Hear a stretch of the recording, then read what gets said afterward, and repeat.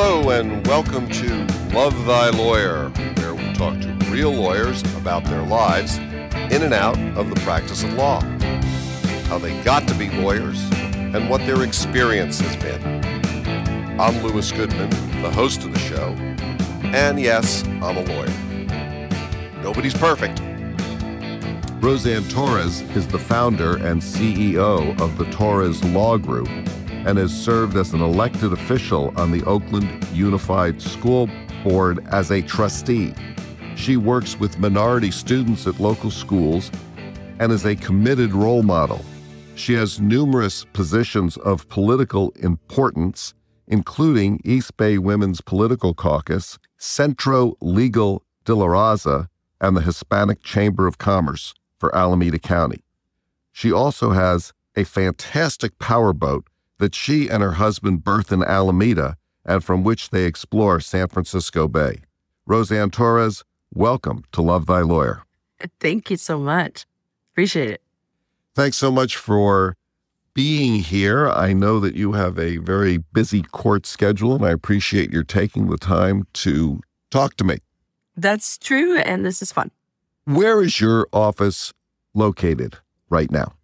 So my office currently is located at the Embarcadero, and I'm a short walk over to the Brooklyn Basin, which has become a very big highlight in Oakland for live music, live dancing, opera, symphony, and comedy shows. So it's an amazing time to be here at the Embarcadero because it's going through a renaissance. And we have parking. We're right next to 880. Can't really miss us.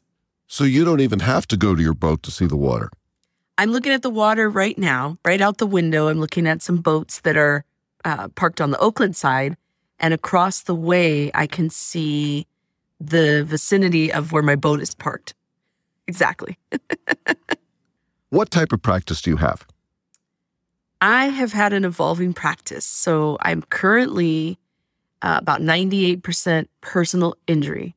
And I say evolving because when I started my firm in March of 2004, I left a job as a prosecutor in San Joaquin County, Stockton. I'm from Stockton, and I was raising my one and only child in Stockton when she was born because I wanted to be near family, grandmothers and great-grandmothers, and just the whole family, right? So I came out here to Oakland, and I started doing criminal defense because I really got troubled by the criminal justice system and the lack of Spanish-speaking attorneys and the pressure put on clients to plead guilty and pleading guilty sometimes to something they didn't really understand. So you're originally from Stockton. Did you go to high school there? I did. I went to Lincoln. What was that experience like for you? High school was not what you might think typically of someone who becomes an attorney. I would say I was a pretty bad student. That's a hard thing to define, but I didn't like school. I'm an only child. My parents divorced when I was in middle school. And then as a result of that divorce, I was a latchkey kid, like a true definition of a latchkey kid. My mom was a stay-at-home mom before I was 12 and they were married. Then she became employed full-time. And I took care of myself. Did you work between high school and college? I worked all through the last 2 years of high school, all through college, and then I didn't get to work for law school because law school was a whole different beast. So I worked in retail, I worked in small businesses, I worked in cosmetics, which paid the best. Did you take time off between high school and college, or were you able to go to college right after you graduated from high school? I guess you could say I took time off to the extent that I graduated high school and I told my mother very proudly, I got a job I found in the newspaper at a printing company there were 3 locations and it was owned by a woman. I went to community college in Stockton called Delta, and I just went part-time and just kind of played around, taking a couple classes. I had no plan. I had no direction. I didn't have counselors because I never spoke with counselors in high school. So I sure as heck didn't really know how to utilize the counseling services in community college. How long did you spend at Delta? Too long. I spent 2.5 years without even getting an AA degree, which is apparently a big problem at community colleges in California. Students aren't given much direction. I transferred, made it out to San Francisco from Stockton. I was turning 21, and I started at SF State and finally had to declare a major, and I just decided to do marketing and business. When you graduated from San Francisco State, did you immediately go to law school or did you take some time off? I again took time off because I'd worked all through undergrad in San Francisco. I got a job in sales. I have that knack for just talking to people, and I was enjoying it. But I wanted something a little more emotionally and mentally challenging. And I had a lawyer friend that was a prosecutor in San Francisco and a fellow Buddhist, because I'm Buddhist. And she was at our Buddhist meeting and sharing about her boss, Terrence Hallinan, urging her to apply to be the president of the State Bar of California. And as she talked about this story, she's an African-American woman, young, she said, my mentor is the DA. And I applied and I became the president of this large organization that manages lawyers. Well, I love this story she shared, and it turned a light on. So I said to her at the end of this meeting, I said, can we have coffee or lunch? I'm thinking about law school because there's just more to my life than this sales jobs. So is that when you first started really thinking about being a lawyer? That's correct. And the reason I finally decided was that her and I talking about her career and the challenge, helping people because she was a prosecutor, and then talking about how to finance school as far as loans. I had pretty much paid for college. When I graduated from SF State back then in 1992, I had about $4,000 in debt. And since I always worked, I paid my rent, I paid my utilities and bills, and I paid that off in no time. But law school was a whole nother thing. I said, okay, well, I'll look into it. And yeah, it worked out. Where did you ultimately go to law school? I wanted to go on the East Coast. I wanted to go far. I wanted to be away from my extended family. I wanted to have the privacy and the independence, if you will, because I was very scared of the amount of work that law school was going to entail. I knew that it would be very hard to say no to my family. We get together a lot. We have birthdays. We have weddings, we have Easter, we have Christmas.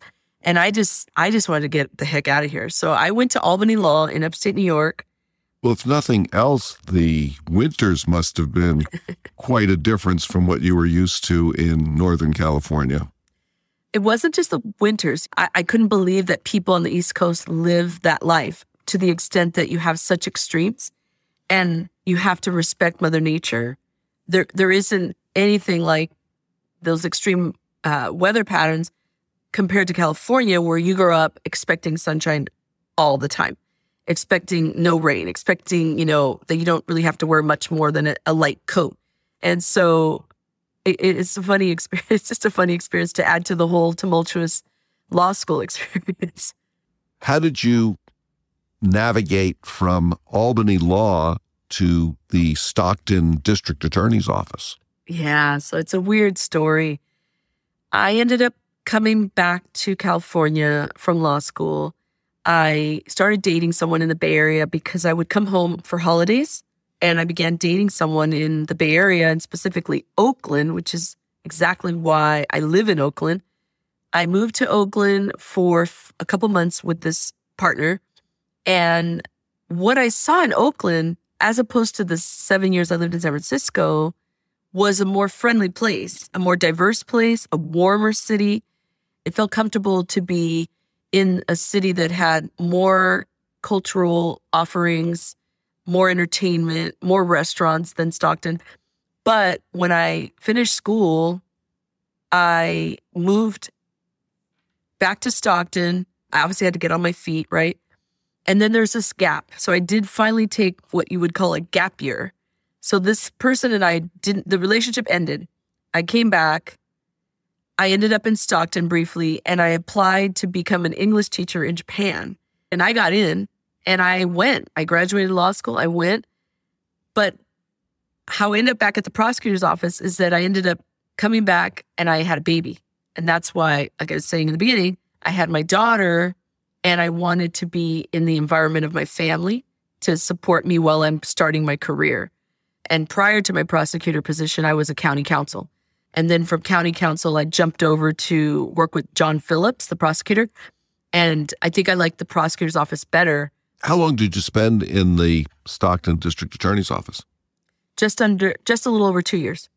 So you left the Stockton District Attorney's office and you came to Oakland. What did you do? How did that work? I started my firm. I left I left prosecution side. I cashed out my little retirement that I had accrued in those few years of government. And I was in a relationship. My partner said, look, get started. I'll pay the bills. And I basically ran myself ragged, getting to know people in the community, the business communities. I joined the Hispanic Chamber of Commerce. I joined the more general Metropolitan Chamber of Commerce. I joined the Latino organizations, and I volunteered my time. Centro Legal de la Raza is a place that was started back in 1968 by 2 Bolt law students, actually 2 or 4, I can't remember. But they started it, and they provided, an array of legal services to the community. And I just went in there and said, I'd like to volunteer. I speak Spanish. And lo and behold, they had plenty for me to do in the evenings, right, when I didn't have my daughter with me. And I got my name out there. I got my name out there as a Spanish-speaking attorney. I got criminal clients fast. I got some family law clients fast, and personal injury, little by little. But I didn't advertise. I just showed up. I was just in the place, if you will. If a young person just coming out of college had an interest in going to law school and was thinking about that as a career choice, would you recommend that? It's tough because I've had interns in my law firm for many years, probably over 14 years. I've had interns. Some of them have been high school, but most of them have been college. And some of them have said, I would not do this work. The way you have to talk to your clients sometimes with that whole tough love, they just feel like it's too frustrating. Why won't they listen? Why didn't they just do what they said they were going to do? And then I've had other law students say, college students, they're usually, because they're older, what they're saying is they want to help people in a particular arena. And it's probably life experience. So I've had interns that want to do immigration, right? And they may be immigrants themselves, or their parents were immigrants, and they know somebody who got treated not so well by an immigration attorney, paid a lot of money, didn't get very much service. So I've always told them, it's really a decision that can only be made by your own life experience and personality. But really, law can be for anybody, because there's lawyers that go to court. There's lawyers that only write documents. There's lawyers that do appeals. There's all the different personalities in lawyers. However, it's a hard arena. It's not for people who want to do typically, the same thing day in and day out, because it's never the same day. And you think, clients have similar personalities, but there's always a twist in every case, right? And so it's definitely something I recommend to students, because I'm also such a big believer in education. So when my meeting happened with this woman who was a prosecutor at 24 years old, and she said, what will happen is you'll have a JD. Maybe you won't practice law. Maybe you'll go back into business, but you will have a very different way of looking at the world and problem solving and critical thinking skills, those basic buckets, right, that we tell people. And I do believe that education is what empowers us. And my interns, some of them are in law school now. These young interns, they've gone from college to law school, or from high school to college, on the track to law school. And it's beautiful, right? Because if they see it up close, and I don't sugarcoat anything, then that means they may very well have the ability to be a good lawyer, or maybe they get a JD and they go back to something else. It just really doesn't matter. How is actually practicing law met or different from your expectations about it? I think that it's really difficult from the standpoint that school does not prepare you for the management of cases. You learn the law. Law is always changing, precedent, Supreme Court decisions, whatnot. state court, judges have their own nuances and personalities, and they handle their court differently. So I think practicing is very scary. And if you don't have the ability to think on your feet, if you're a person who goes to court, then it's not the proper place for you, right? Because every courtroom is different. Every district attorney I would deal with was different. Every criminal defense attorney when I was a prosecutor was different.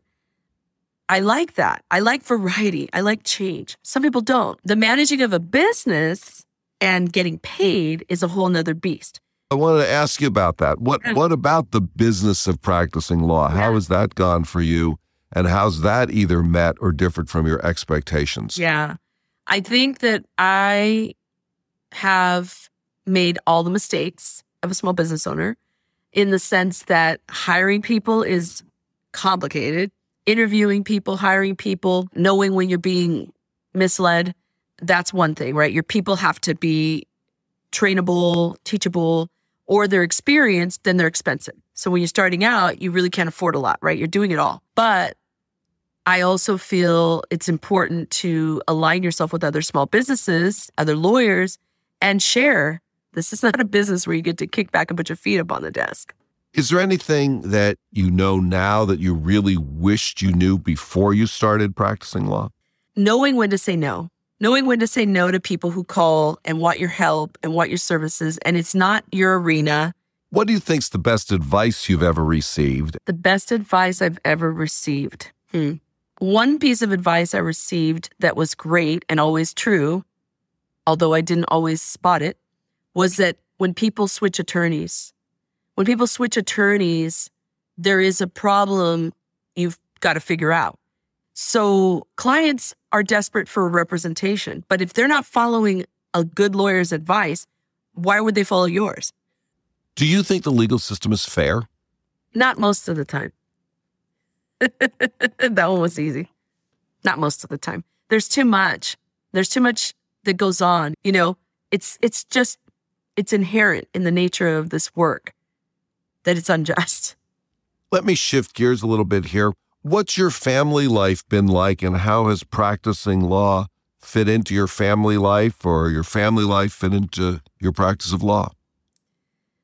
I was raising my daughter 50-50. We had a 50-50 custody agreement, her dad and I. And I think that because I had downtime without my child, I could practice running my own business, which is a lot more work than just maybe going to work, in government work where it's 45 hours a week, as opposed to a big firm is going to be way more.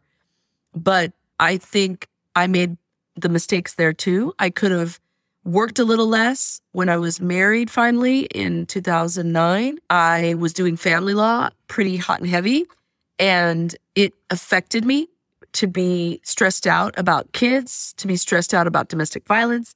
And my spouse said, you bring home your work, you bring home that angst and that anger and that frustration. And for years, I wanted to get out of family law. And it's unfortunate that my daughter had to be part of that negativity.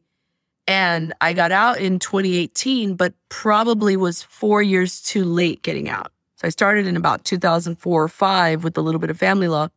And I think I would have had a happier life and been a happier mom had I not been doing something so stressful, raising a child. Then I added politics, which was worse in some ways.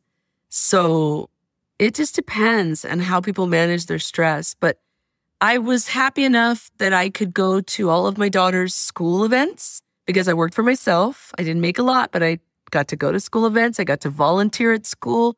I got to be on all the field trips. I drove, and I will not ever regret that. But I didn't realize until my husband said, you really don't leave it at the office. You bring it home. And you don't know you're doing that. It's hard. It's really hard to juggle all those personalities. Now, I know that you have your boat.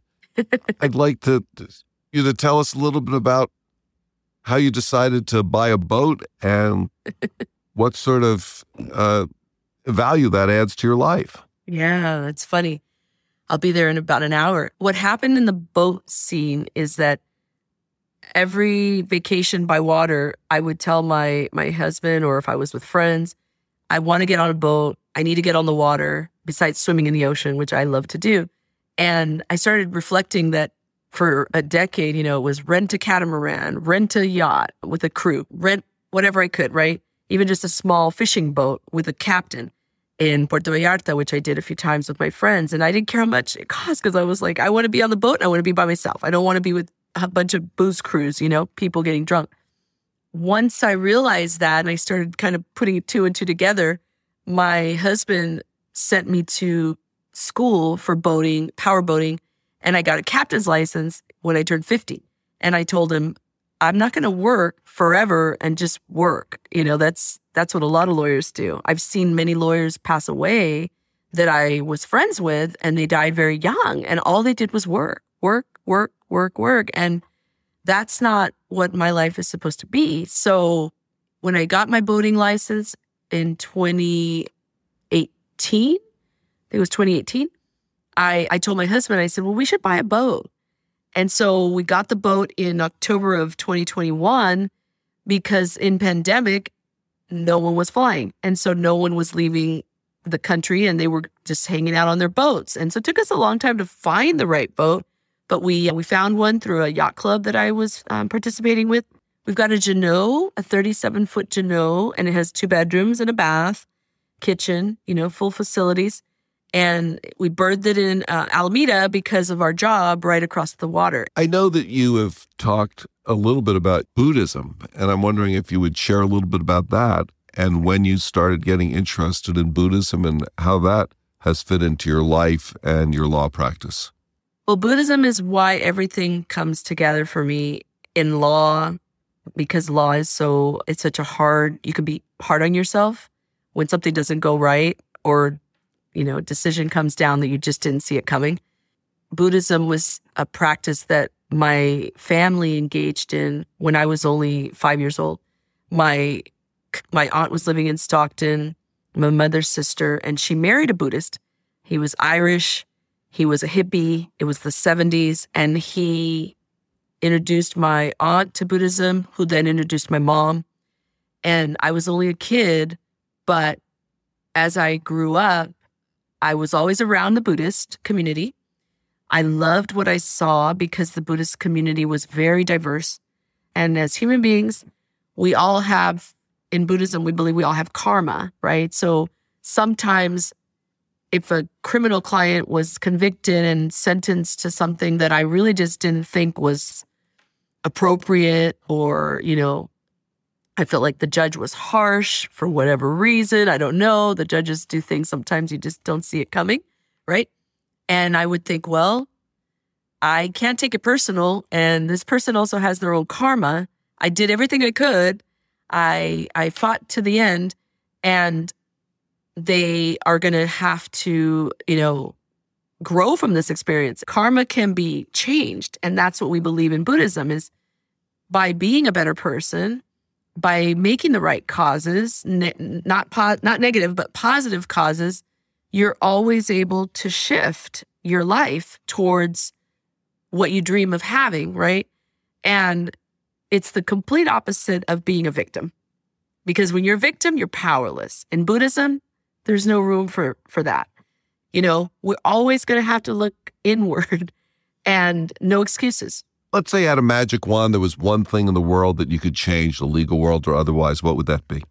The magic wand, I saw this question. I would say that in family law, you would have something equivalent to public defenders, to the extent that the government could fund lawyers for people in need.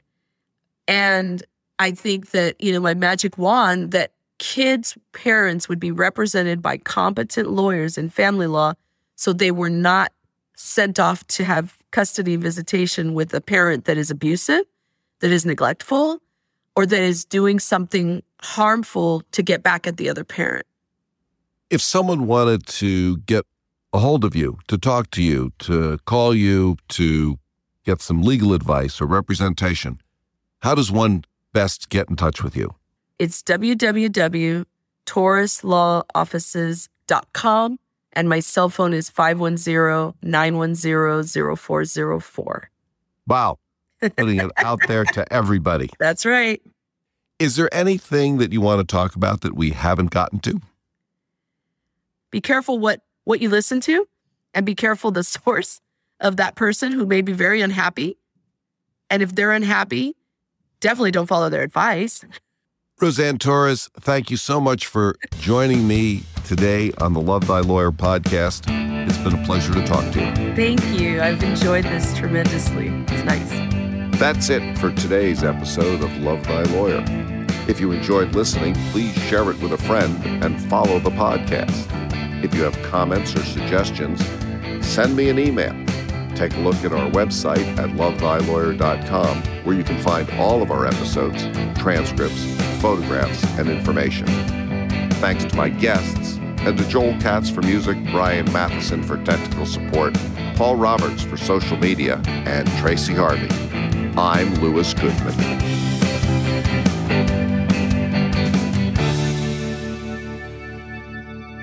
Well, I didn't like school. I had an authority figure problem, and that continued through high school.